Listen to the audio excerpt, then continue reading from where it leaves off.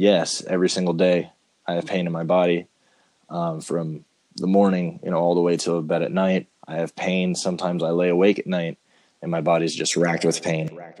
Welcome back, everyone, to episode 2, season 2 of the Untold Stories of Missions. We have a short but sweet story for you today.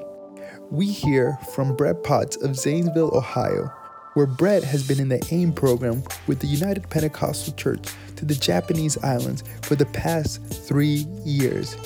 We just want to say thank you again for listening to this episode, and we hope you enjoy. This particular story took place on Brett's second trip overseas.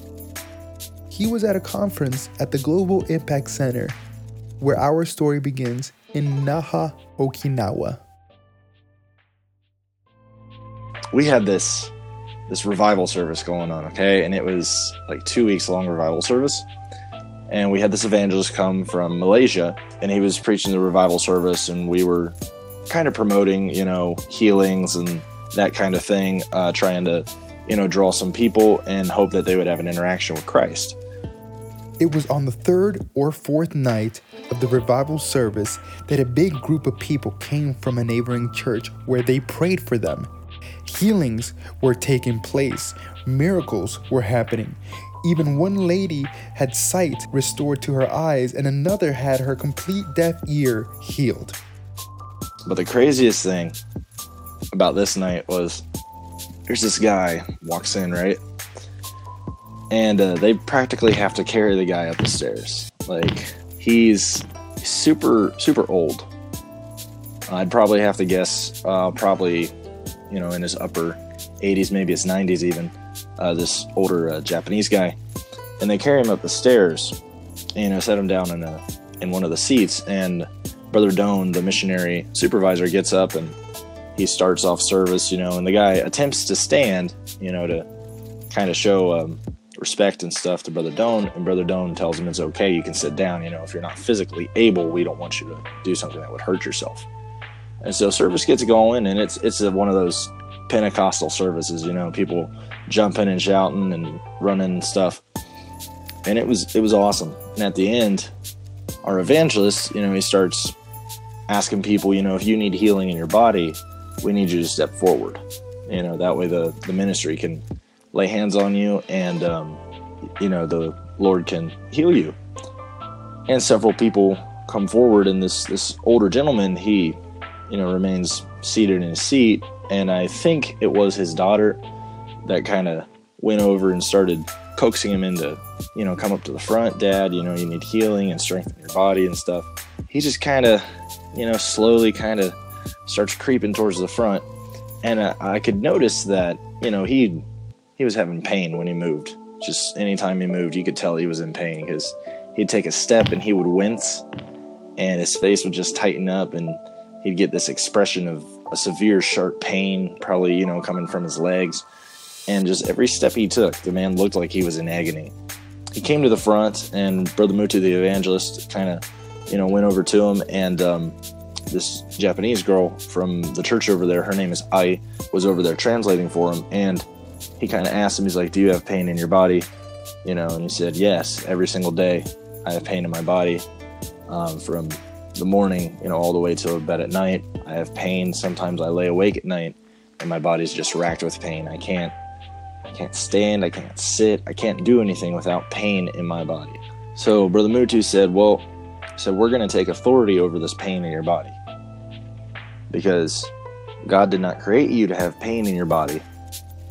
And I don't think that, you're at the end of your life. I think you've got, a couple more years to give to the Lord. Do you believe that Jesus can heal you? And the man nodded his head, yes. And Brother Mutu began to pray for him and lay his hands on him. And the older gentleman just kind of, raised his hands a little shakily, kind of, again, suggesting the fact that, he was really, really in pain. We noticed that as we were praying, suddenly his hands became more steady, and, he was able to stand without swaying back and forth, without people supporting him. And so when we got done praying, the evangelist asked him, he said, how do you feel? And he said, I feel fine, you know? And he goes, well, you feel fine. Well, what do you mean you feel fine? He's like, no, like I feel fine. Like there's nothing wrong with me. You know, he started moving his arms up and down to test, and he just got this surprised look on his face, and he's just like, there's no more pain in my arms. And then his daughter was like, Dad, what about your legs? And he started walking, you know, just a little bit, kind of doing a little step by step. And then he kind of picked up the pace a little bit more and started walking back and forth up at the front of the sanctuary. And then he started walking quicker and quicker until it turned into a light jog.